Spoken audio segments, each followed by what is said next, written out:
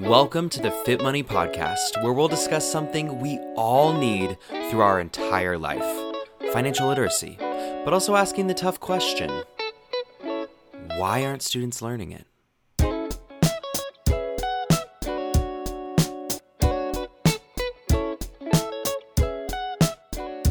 Financial literacy is more than the math and a behavior we'll need beyond the classroom. So we're learning how we can help students, families, and teachers build a new generation of financially fit students everywhere. On today's episode, Fit Money Executive Director Jessica Pelletier talks to financial planner, author, and mother of four Jamie Bosse on her work helping clients improve their financial health and her original books to introduce healthy financial behaviors to kids. Together, they discuss why talking about money can be so difficult, how knowing money is actually more behavioral, and the questions parents have about teaching their own kids about money. Hi, Jamie. So great to talk to you today. Hi, Jessica. Thanks so much for having me. It's a real pleasure. I wanted to chat with you today because we have a very shared interest in financial literacy, not just as something that adults need, which I know you do in your kind of day job, but as moms who really want to get this into the hands of younger audiences. So before we talk about that and how we're reaching kids, I'd love to hear more about what your job is and how you got into the career you're in. Yeah, so I have been in the financial planning industry for about 18 years now, and I actually majored in financial planning in college. That's more popular now, but it wasn't super popular back then. But I actually got into the field because when I was a sophomore in college, my parents filed for bankruptcy. And that kind of started a tailspin for me of questions of, how did this happen? What does this mean? And I really had gotten the sense at that point that I probably didn't have a good financial education myself. So I decided to take some, personal finance 101 courses, not with the intent of majoring in it, but with the intent of learning more for myself. That's great. I mean, sorry for that experience, but what a very experiential learning opportunity for you and your family. When you look back at having now been in the career that you are in, advising clients on, ways to obviously avoid bankruptcy, but also set up systems to enhance their wealth.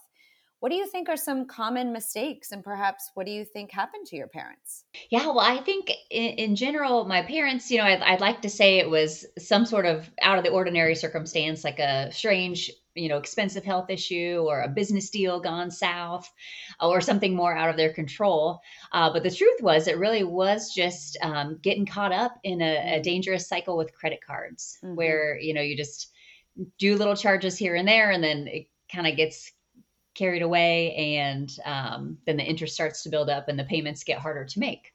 Right. And we do see that as a pretty common issue, with just Americans in general, where, once you start using the credit card or other debt as a Band-Aid, that impacts your future cash flow. And then that messes things up for you, for months to come. I think the notion that, and I don't really know how long ago this was, but that, people would get their paycheck and kind of take it out in cash, maybe put some of it in the bank, but then they'd have tangible physical cash they could touch and see. And I think maybe perhaps ran a budget that way because you can easily see when it's depleting. But the kind of advent of credit cards and now even payment apps that really make money just very intangible. You just really can't see it and touch it anymore. And especially for the younger generation, I think they can really get trapped. Exactly. Yeah. I feel like for, kids today, money is getting so much trickier to talk about because, like when we were kids, we had cash in our pockets or we didn't. And that determined if we could buy something that day. Or like you said, if you had an envelope full of cash for groceries and you were at the register and you didn't have enough to pay, then you had to put something back. But kids today, all they see is, mom and dad punching buttons on their phone and, Amazon packages magically appear on the doorstep or they slide cards. And I think the kids just really don't understand that an actual financial transaction is happening. Yeah, I think that experience really still needs to exist, and we need to create ways for kids and even young adults to still have that experience of, there is a limit to this money. It does, it is finite. Very few people that it's not. Yep. So that's really interesting.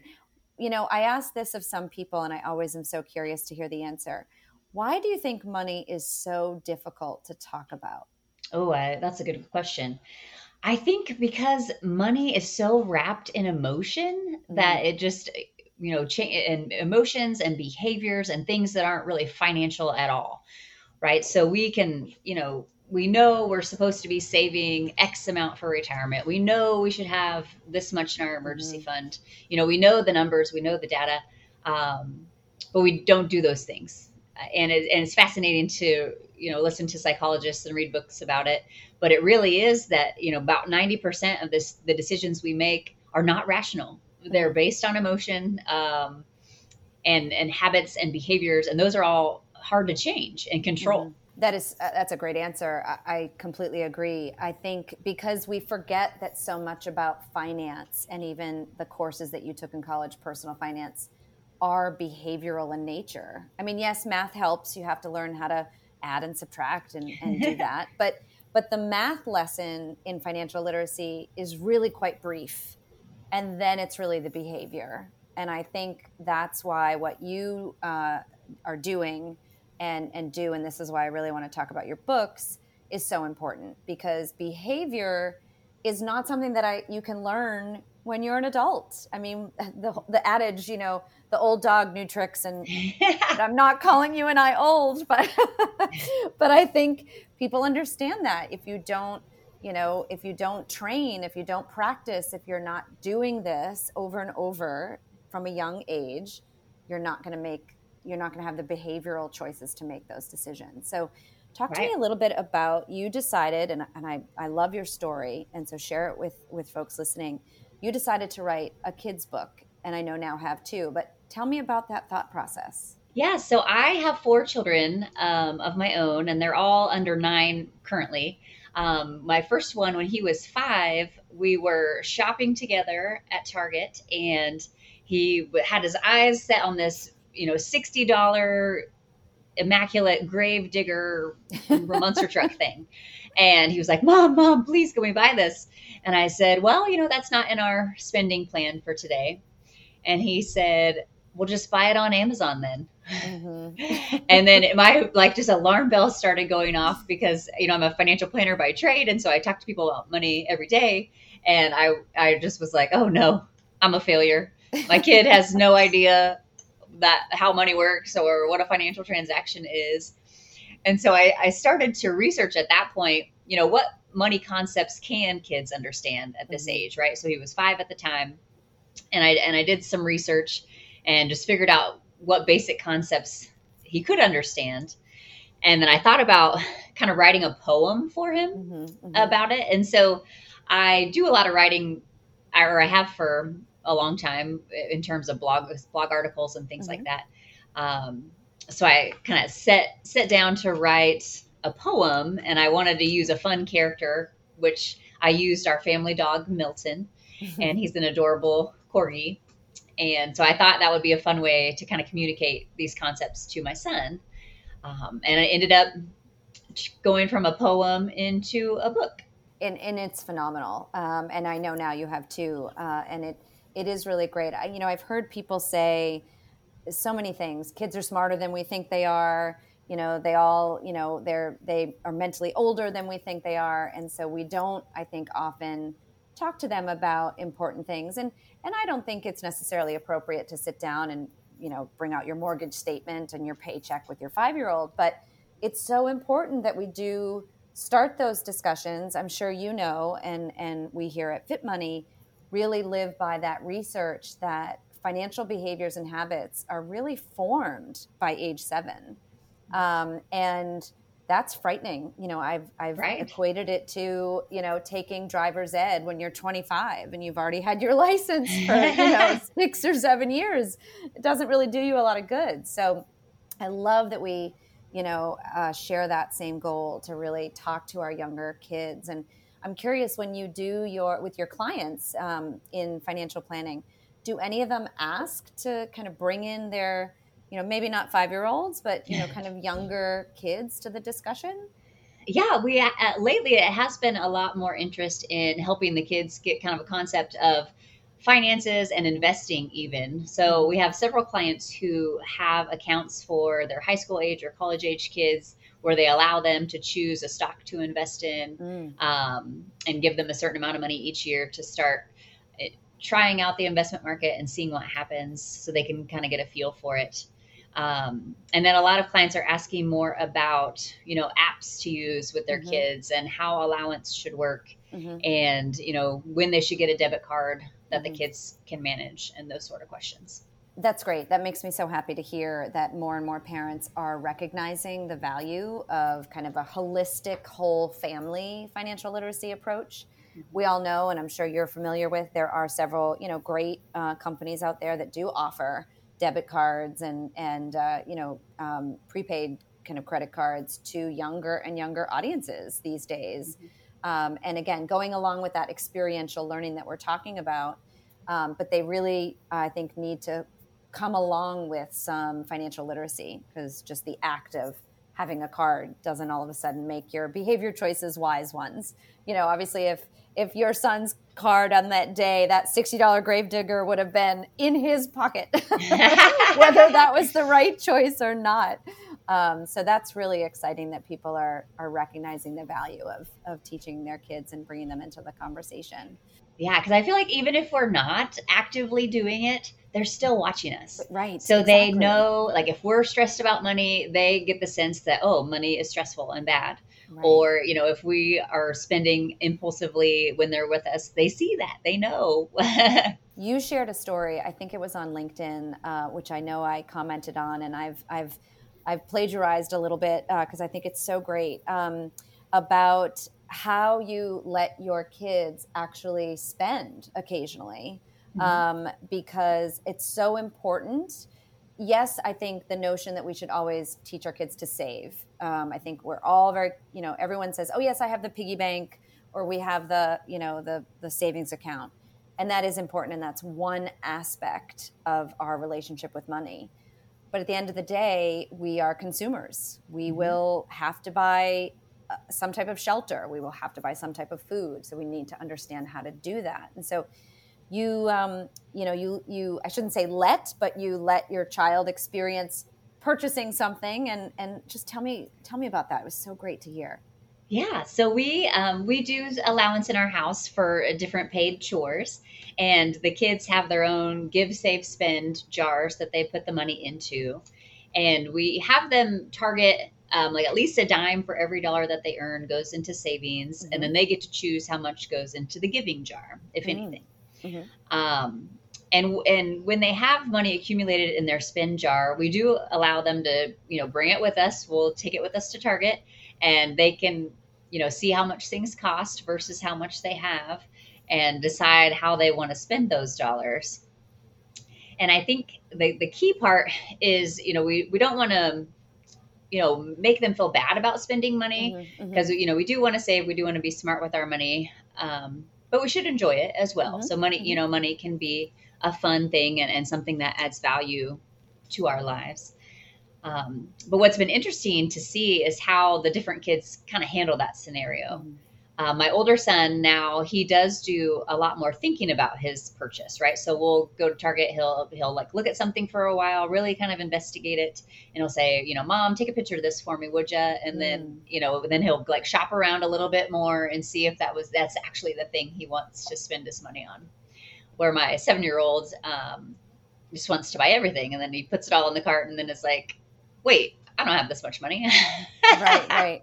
No, I think it's so important. And that's so funny. Maybe it's a first child, second child syndrome. So I've got two, and my older son is so deliberate and so cerebral when it comes to, sometimes I actually say, I want you to, this is birthday money. I want you to actually use it. Yeah. So, and then my second is the same and buy everything. But what I love, and I think I took from your story is, and I used this very recently, my younger son got some birthday money, and he very quickly bought something that I knew he was not going to really like. This was not something he wanted or had talked about.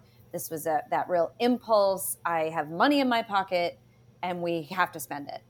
And I went along with it, let him do it. And then, about a week later, I asked him, I said, I haven't seen that toy come back out. We played with it once and kind of that, it was excitement. And he said, yeah, Mom, I think I regret buying that. I should have thought more intently about that. I thought, oh my gosh, for a 9-year-old to say that and to recognize that, I thought, wow, what a great experience for him. I mean, it ended up being $15. It wasn't life altering. But it just proves to us that these little people really can understand these life lessons. Yeah.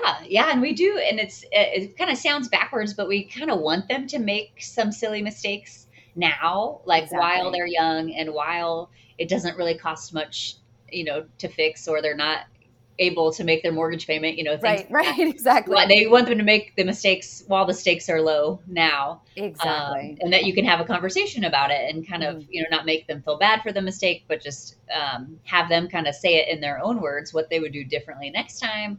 And that way they're really kind of solidifying that lesson in their own minds. Remind me the state that you guys are in, and do you have any financial literacy in your schools? We're in Kansas, and we don't have mandatory classes in our schools. We do have some great volunteer organizations that volunteers come and teach in the classroom and things, but I haven't heard much on what the state will be doing. Great. Well, the good news is it does seem to be a much more relevant topic for educators to be getting engaged in, and I think as people realize that it is and I think you agree, critical life skill. There's not a person on the planet who doesn't have some type of relationship with money. And I think we're doing a disservice by not teaching our kids. And so my state's the same. I'm in Massachusetts, and we're trying to get them to, get this in our schools and make this a graduation requirement as well. And so Fit Money tries very hard to bridge that gap here and work with other states that does have that requirement. Any plans for another book, or what's next on the Milton front? Yes, I do have 2 more Milton books in the works. One just more of a grateful gratitude kind of theme, where we spend money on things and it adds value to our lives, but also taking stock of what we already have that we are thankful for, and that some things in life that bring us joy don't cost money at all. Right. Yeah. And then I hope to do one on wants versus needs, more of that kind of concept with Milton. But right now I have the storylines written, but I want the books to rhyme. And so that always takes a little bit longer to get that all figured out. Hey, good for you. I know that kids really, and it helps them learn to read, and it really helps them remember it. So I can't wait to read it. I know you mentioned something in your jars on the giving jar, which I think is also so important for kids to understand. And I think the notion of the lemonade stands, and I see more and more of those now being done in the name of charity, which I think is really important. And I think that's another gift that we can really give to kids early, is that, they can understand the role that they can play, whether it's a lemonade stand that raises $5 that they give to their local, community center, or what. I think that really shows them and allows them to see their place in the world. And I really appreciate that you discuss that as well. Yeah. And I think just giving in general and making that a habit to the causes that you care about makes your money something special and something bigger than yourself. And I think kids really can get behind that. Oh, absolutely. Absolutely. I really enjoyed chatting with you today, Jamie. Thanks so much for coming on and sharing with us more about Milton. I can't wait to read your next 2 books. And anything else you want to tell our audience about where you can find and read more about Milton? Well, sure. So the books are available on Amazon. They're also available on miltonthemoneysavvypup.com. And just recently, I posted some resources on that page as well that are downloadable worksheets and games that teachers can use, or you can use with your kids in a group setting for elementary age kids. Oh, fantastic. We'll definitely go there. Thanks so much, Jamie. Thank you. Have a great day. Thank you for joining us today on the Fit Money Podcast. Whether you're a caregiver, teacher, or student yourself, there's plenty of great K-12 resources to begin or continue your financial literacy journey at fitmoney.org. Visit the show notes for more from today's guest and financial literacy activities for the classroom, at home, or on the go. We'll see you next time, and until then, happy learning, earning, and saving. The Fit Money Podcast is presented by Fit Money, the leading K-12 financial literacy curriculum providing free, unbiased financial literacy resources. All opinions, products, and references during the show are not endorsed by Fit Money and are solely opinions of the individual. Fit Money does not claim any responsibility for external resources referenced during the episode. All Fit Money products and episodes are provided for educational purposes and are not professional advice.